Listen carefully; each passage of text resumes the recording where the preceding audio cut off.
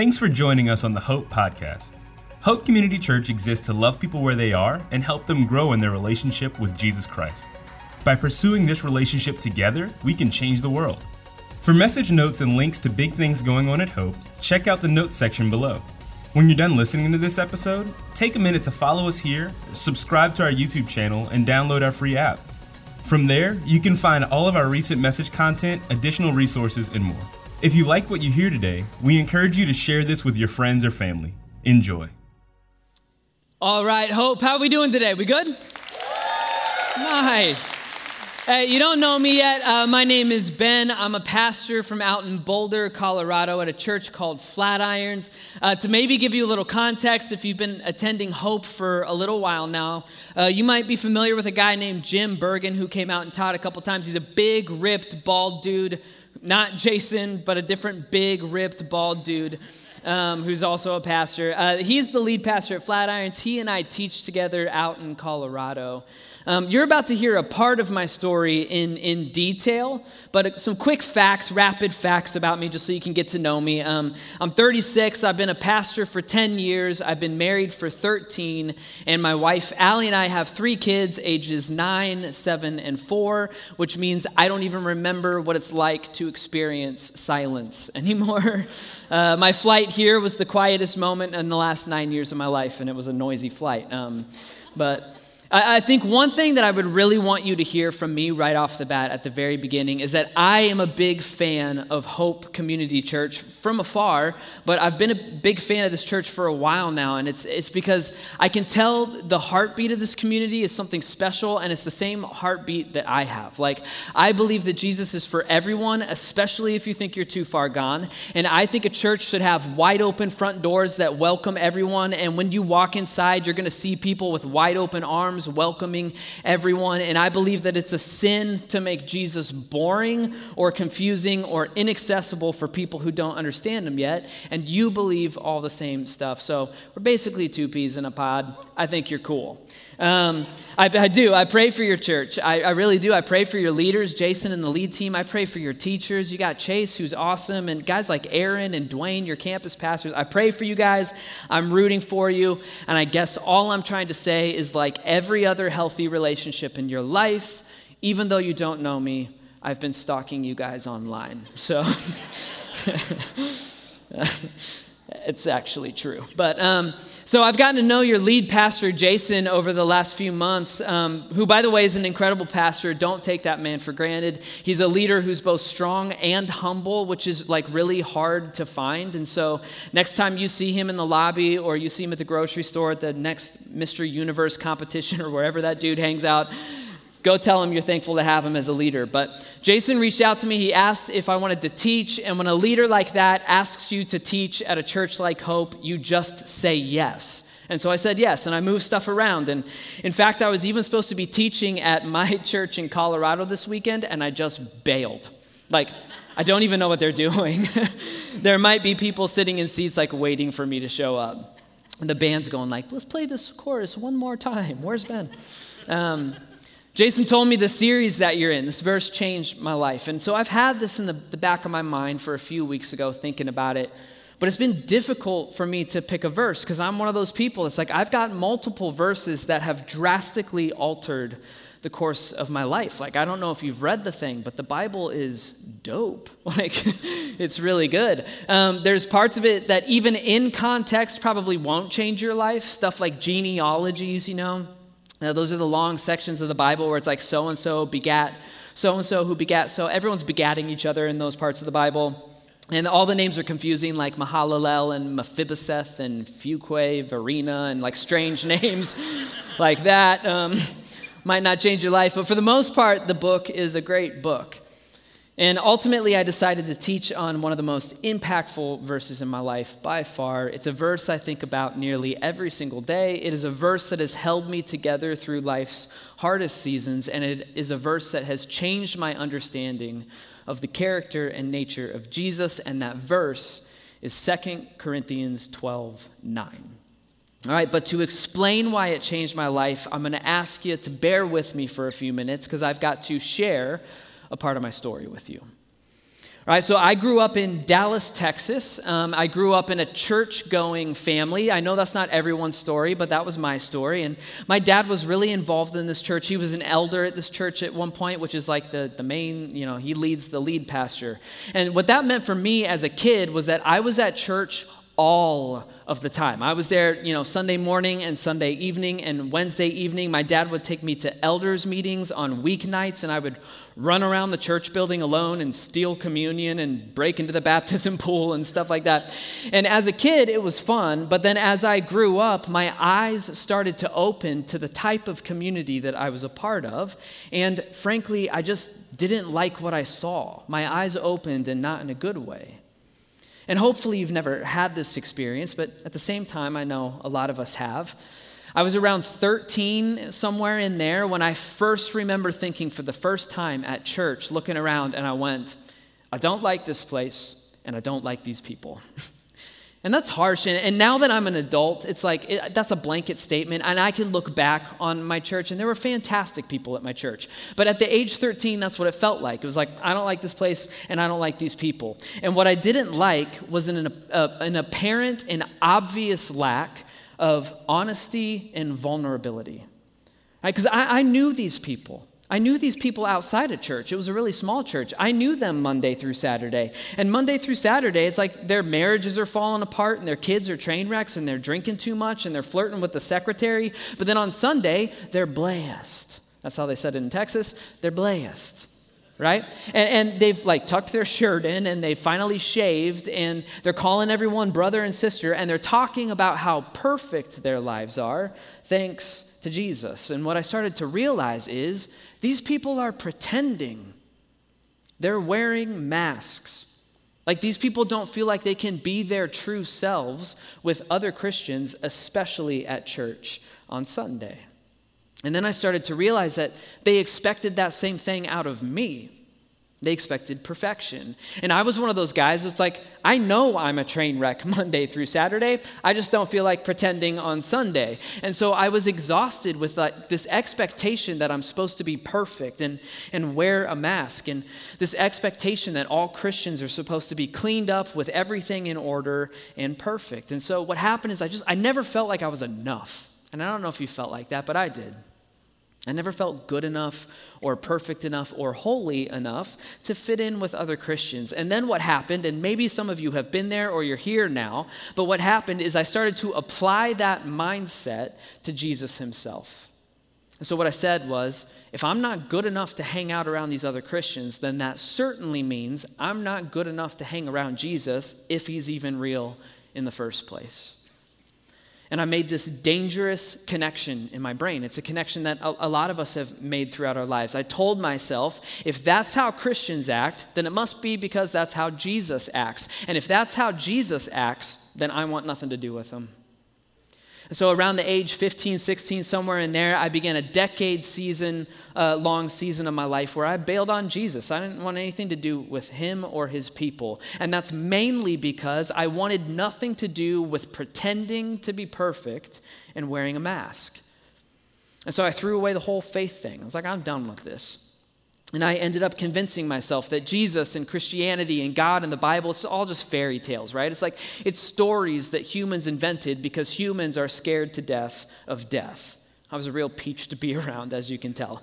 But then the final nail in the coffin of my faith happened my freshman year of college. And this was a season of my life where I was starting to put some puzzle pieces together from my life, and I noticed this lifelong trend of deep sadness for as long as I could remember. And I just suddenly woke up one morning in my dorm room freshman year, and I realized, oh, I have depression. And I just realized it. And to let you know, at the time, on the surface level, my life's great. All right, I finally live 1,000 miles away from home, which I really wanted to live far from home. And I lived far from home, and I loved my school. I loved the friends I was making. I met Allie, who I was quickly falling in love with. I would eventually marry her. But it was like for all my life, even in the midst of really great things, there was always this heavy, dark burden on my shoulders all of the time. And those of you with depression, you know what I'm talking about. It's like we'll hear other people say stuff like, I'm really depressed this week because I broke up with my boyfriend. And we nod. But in our heads, we're like, no, you're just sad. All right, you'll be over him in a week. And depression is different. And the reason that depression was a nail in the coffin of my faith is because the church that I grew up in, so meaning the only Christian context that I ever knew, in that context, you were not allowed to be a Christian with depression. Depression was a sin, right? Depression was a lack of faith. Depression meant that you didn't actually trust Jesus, and let's be honest, Jesus didn't actually love you enough to make you happy. In my church, depression and faith were incompatible with each other. If you said you had depression, Christians would get together behind your back and scheme ways to save you. They'd be like, maybe he needs rebaptized at middle school camp or something. Or they go like, maybe he needs an exorcist. Does anyone know any Catholics? Someone call the Catholics. I realized in college I have depression. And what I immediately told myself was like, well, that's that. I can close the door on Jesus for good now, right? Any part of me that's even holding on to even just a thin thread of faith, that's gone now, because to be a Christian, you got to be perfect. And to be perfect, you've got to pretend. And if you have depression, you just can't pretend. You can't wear a mask and cover that one up.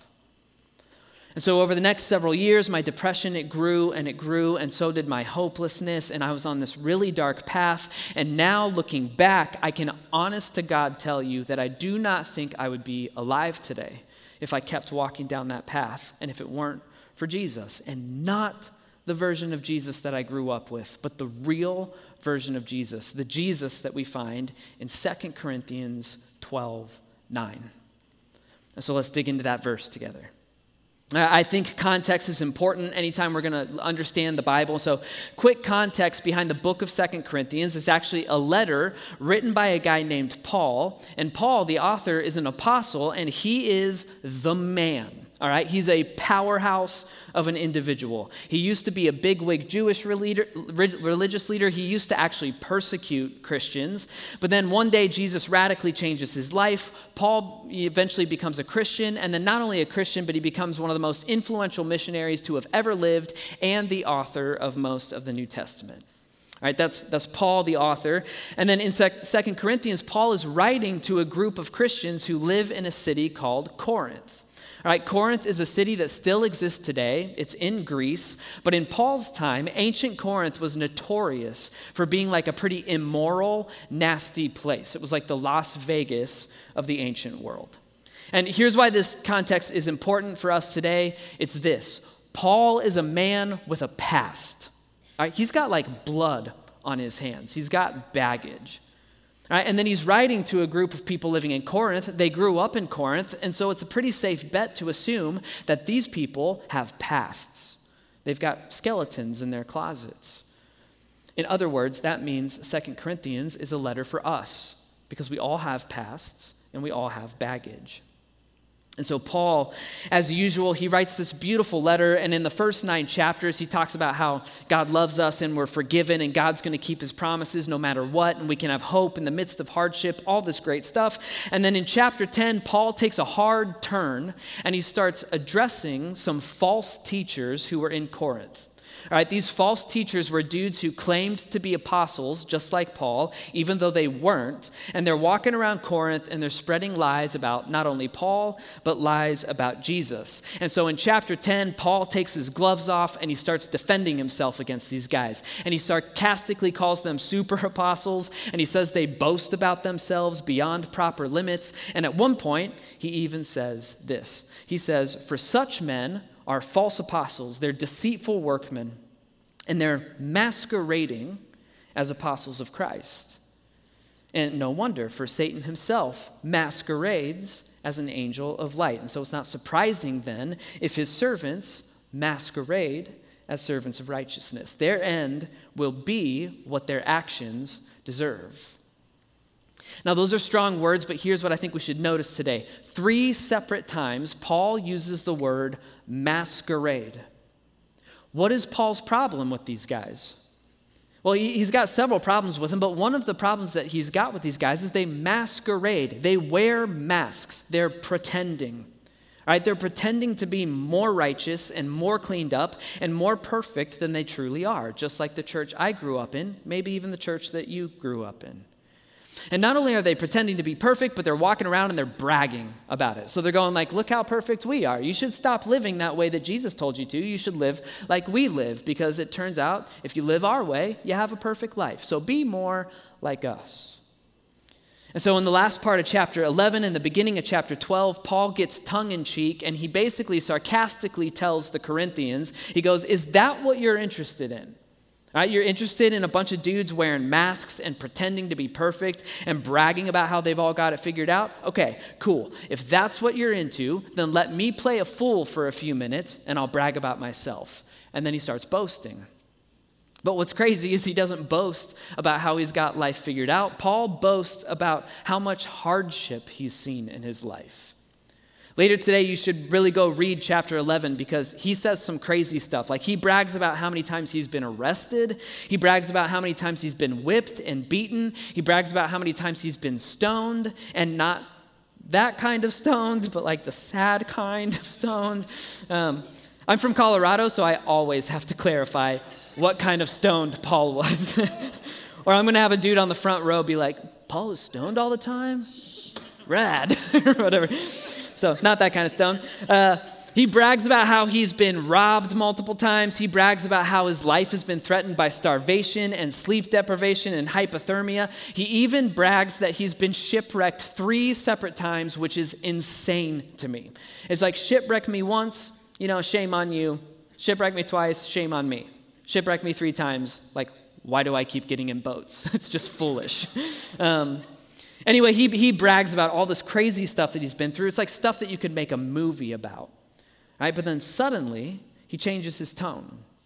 And he changes his tone in chapter 12, verse 7, and this is where I want to zoom in together right now. Paul says this. He says, to keep me from becoming conceited because of these surpassingly great revelations. He just talked about some crazy stuff that was revealed to him. He goes, to keep me from being conceited, there was given me a thorn in my flesh, a messenger of Satan to torment me.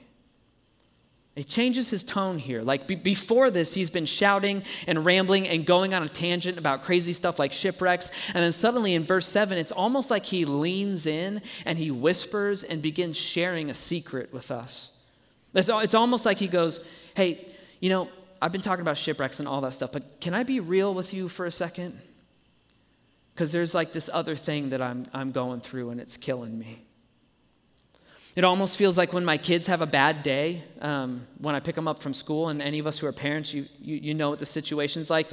I can tell they're off, and so they get in the car, and I'm like, hey, you doing okay? And they're like, I'm fine. And you're like, no, you're not. It's all right. You can tell me. You keep asking, and they're like, I'm just tired. I'm just hungry. I just scraped my knee at recess or whatever. It's like they're dancing around the problem, and then every now and then, if I keep asking, they'll finally just lean in, and they'll whisper, and their eyes will start to water up, and they'll say something like, I'm just afraid no one likes me. And it's like, well, that's what's really going on. Let's talk about it. That's how Paul feels in verse 7. Like he leans in and goes, well, here's what's like really going on. In the next verse, Paul leans in even more. He gets even more vulnerable. Look at this. He says this. He goes, 3 times I pleaded with the Lord to take it away from me. All right, so Paul's got this thorn in his flesh, which is a metaphor, of course. He's got this part of his life that's tormenting him, and it's causing him pain, and then he confides in us, and he's brave enough to tell us. He goes, I've even been like begging God to take this thing away from me. Paul says that. Paul, like the absolute stallion of a missionary and Christian and man, Paul has something so dark, so heavy, so painful in his life that he's begging God for relief. And here's where we got to take a time out. All right, because the Bible is not just a book written to a bunch of people from a long time ago. The Bible is a book written to us. And so we have to place ourselves in this situation. We have to ask ourselves, have you ever been there? Have you ever been in a situation where you've got something that's tormenting you and causing you pain? And have you ever begged and pleaded with God to take something away from you? Have you ever begged for healing and relief? Of course you have. We all have. If you're anything like me, you didn't pray for relief 3 times. You've prayed 3 million times. What is that thing for you? I want you to actually think of it right now. What is the thing that you have begged and pleaded with God to take away from you? Think of it right now. It could be like me, like depression, or this could be anxiety, or it could be the thing from your past that haunts you, like the thing that you've done or the thing that was done to you. And this is like the addiction or the secrets that you don't feel like you can keep anymore, or it's the baggage from your family history or the crippling insecurity. What is your thorn? I want you to think of it. This is the thing that you have convinced yourself disqualifies you from being a good dad or mom or spouse, friend, kid, leader, neighbor, you name it. This is the thing that you think disqualifies you from being a good man or a good woman. In fact, for some of us, this is the thing that got you kicked out of your last church, and you're playing pretend here because you're trying to figure out if it's going to get you kicked out of Hope. And then for others of us, for those of you who are on the fence with Jesus and you're not sure what you think about Jesus right now, first of all, welcome. You're in the right place. You can stop church shopping. You found your place. No one's going to be pushy. You can sit in the back in the dark and not talk to anyone while you investigate Jesus. I encourage you to do that here. Right? But if that's you and you're on the fence with Jesus, chances are your thorn is one of the reasons you're on the fence. Because you're going even if Jesus was real, there's no way he could put up with me because of fill in the blank. What is your thorn? What have you begged and pleaded for God to erase from your story? And now that you have that in mind, let's look at the next verse. This is 2 Corinthians 12:9, the verse that changed my life, turned my worldview upside down, and played a key role in leading me back to Jesus. And before we read it together, if you've got one of those Bibles that's Jesus' words are in red, you'll notice that these are some of the few red letters that you'll find outside of the 4 Gospels. So this is Jesus himself speaking. Jesus himself replying to Paul's begging and pleading. And you know what we want. I know what I want. I want Jesus to say, yes. Yes, of course, Paul, I'm sorry, I wasn't paying attention. And of course, you've been such a faithful servant. I'm going to take this thing away from you. You've earned it. We want him to say yes. What does he say instead? Look at this. But he, Jesus, said to me, he said, my grace is sufficient for you. For my power is made perfect in weakness. I want Jesus to say yes. Yeah, sure, I'll take that thing away from you. I'll take away your thorn. But what does he say instead? Paul is begging and pleading for God to remove his suffering, and Jesus replies, no. And not just no, he says, no, but my grace is sufficient for you, which means I'm not going to take it away from you, but I'm also not going to let it crush you. He goes, my grace is sufficient for you, and actually my power is going to be made perfect through your thorn. What is Paul's response to Jesus? Because that's not what I wanted to hear. I'm assuming that's not what Paul wants to hear. But here's Paul's response. These next few verses, he goes, therefore, because of what Jesus said to me, I will boast all the more gladly about my weaknesses so that Christ's power may rest on me. And this is why, for Christ's sake, I delight in weaknesses and in insults, hardships, persecutions, and in difficulties. Because when I am weak, then somehow I am strong. Remember, Paul is a man with real suffering. He's got real baggage. He's talking to a group of people who have real suffering and real baggage. And there's these fake apostles walking around and they're masquerading. They're wearing masks. They're pretending like they've got their whole lives figured out. And so now these Christians in Corinth are starting to worry. They're like, well, I'm not as perfect as him. And so maybe Jesus isn't for me because I'm broken and I'm messed up. And Paul basically says, don't listen to those guys. They're pretending. And you, God's people, don't have to pretend. Paul says it's okay if you're still broken and messy. He says, I'm still broken and messy. But even in our brokenness and in our weakness, Jesus' grace is sufficient for us, and his power will be made perfect through our thorns, through our weaknesses. My grace is sufficient for you, for my power is made perfect in weakness. Why did those words from Jesus change my life? Well, for me, it's because I spent a lifetime with Christians who were masquerading. They were wearing masks, and they believed that Jesus expected perfection out of them, and so they pretended to be perfect. And it was all fear-based, right? Like they were all just convinced that Jesus was constantly disappointed in them and like constantly disgusted with their past and their baggage and their weaknesses and their suffering. And so they played pretend. I did not grow up in the kind of environment where I thought that Jesus' grace was sufficient for me and his power was made perfect in weakness. I grew up in the kind of environment where I thought Jesus' grace would be taken from me if he couldn't show off his power through my perfection. But then, thank God, I encountered the real Jesus. And it was after Allie and I were married and we moved to Colorado, and I was working at a magazine at the time, and I was aimless and lost and confused and hopeless, and my depression was becoming unbearable. And in the same season, Allie wanted to start going to church, and I was just like, fine, whatever, and I'll go with her. And for the first time in my life, I heard pastors who were broken people, but they just admitted their brokenness. And they were very honest about how Jesus has a lot of work to do in their lives, but they were committed to letting Jesus do the work. And I found a community of Christians who thought and felt the same way. And I wanted more of that. And I got swept into it. And then I started reading the Bible again through a whole new lens. And this verse just leapt off the page at me. And for the first time in my life, I realized that when Jesus sees my brokenness and my pain and my suffering and baggage, like when Jesus sees my depression, he doesn't look at me and say, hey, Ben, get your act together. Instead, he says, hey, Ben, I want that part of you, so give it to me because I can work with that. And it was like all this beautiful stuff about Jesus started to click for the first time in my life. And I realized he wasn't expecting perfection out of me. That's why he was perfect for me. And Jesus isn't asking me to earn his grace. He paid for it. He's asking me to receive it. And I started to realize, like Dwayne talked about last weekend, it's because God so deeply loved the world that he sent us Jesus. Not because God so deeply wanted to put us on a lifelong spiritual pass or fail exam, right? Like pass, you go to heaven, fail, you go to hell. And not because God so desperately wanted to put us on a lifelong existential guilt trip, wagging his finger in your chest, going, look at what you made me do to my very own son. I realized, no, it's because of God's great love for me that he gave me Jesus so that I could be forgiven and redeemed and restored into a relationship with him. And I started to realize that a big part of a relationship with Jesus is Jesus looking at my brokenness and saying, trust me with that. Give it to me. I can work with that.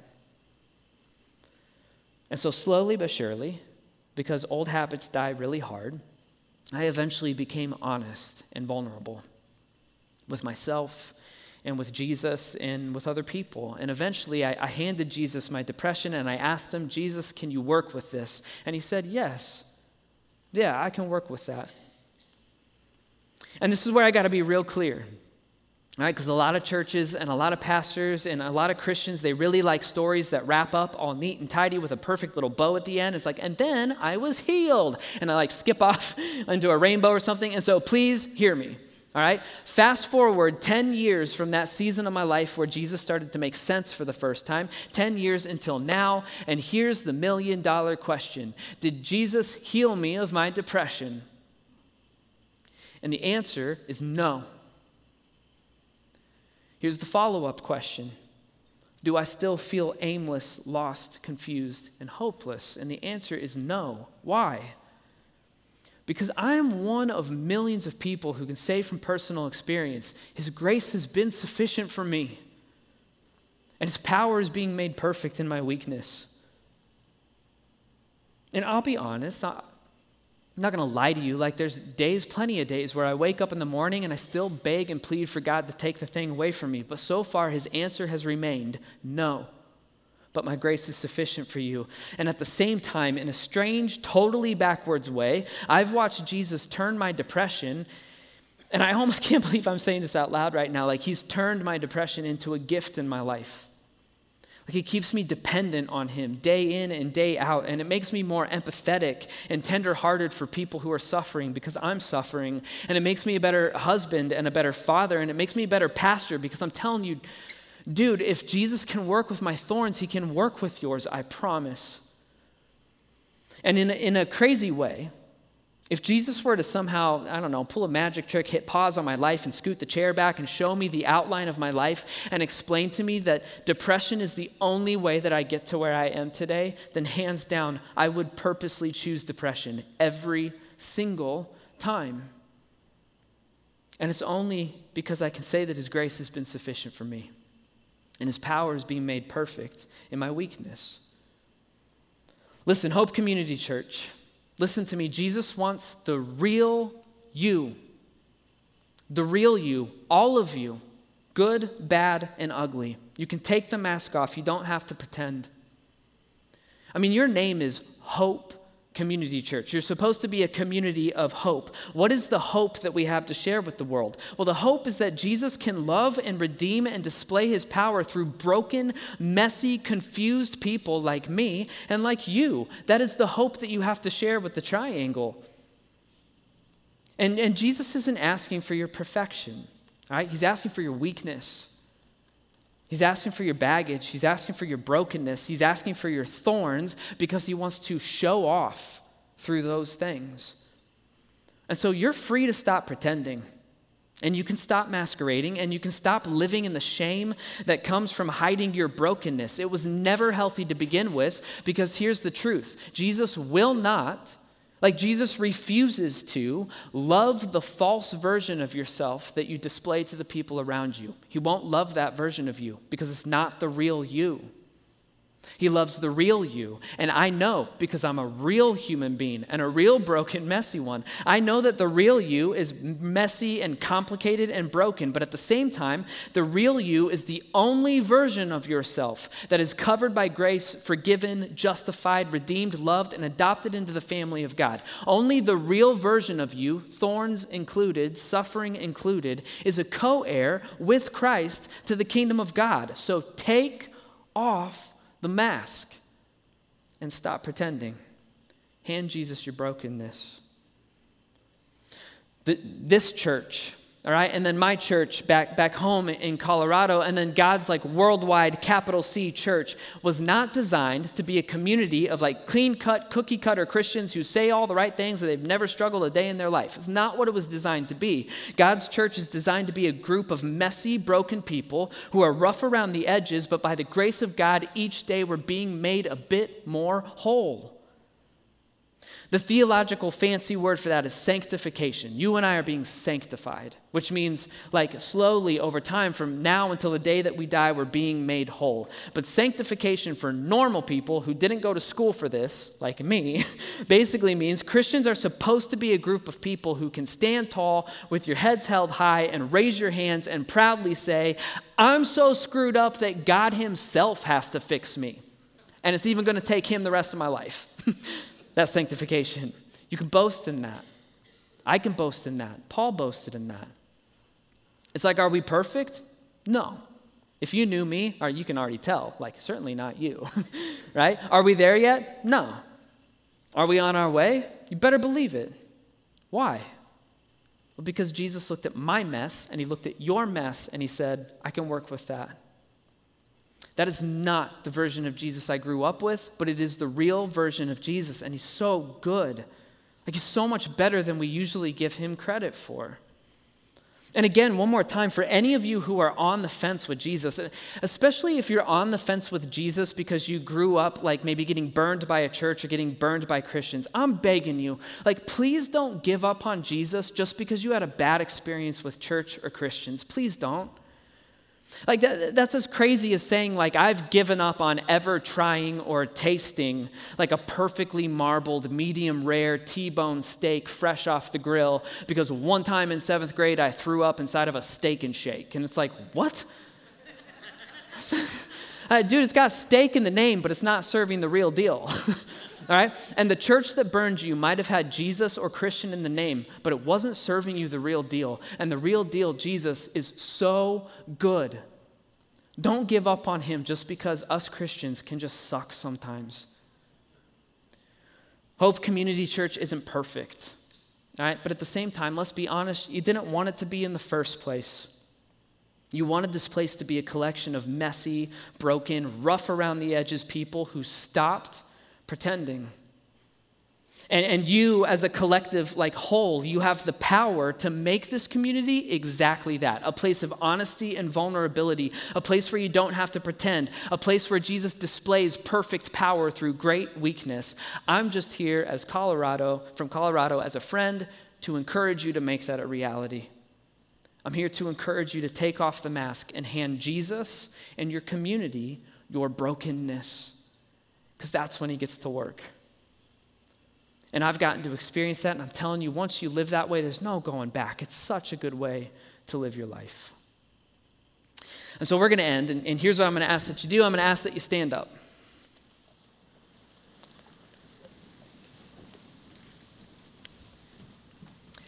I'm about to pray, and then we'll sing one more song together. But before we do that, I would be honored as just a friend from out of town to read a section of Romans 8 over you today. This is also written by Paul.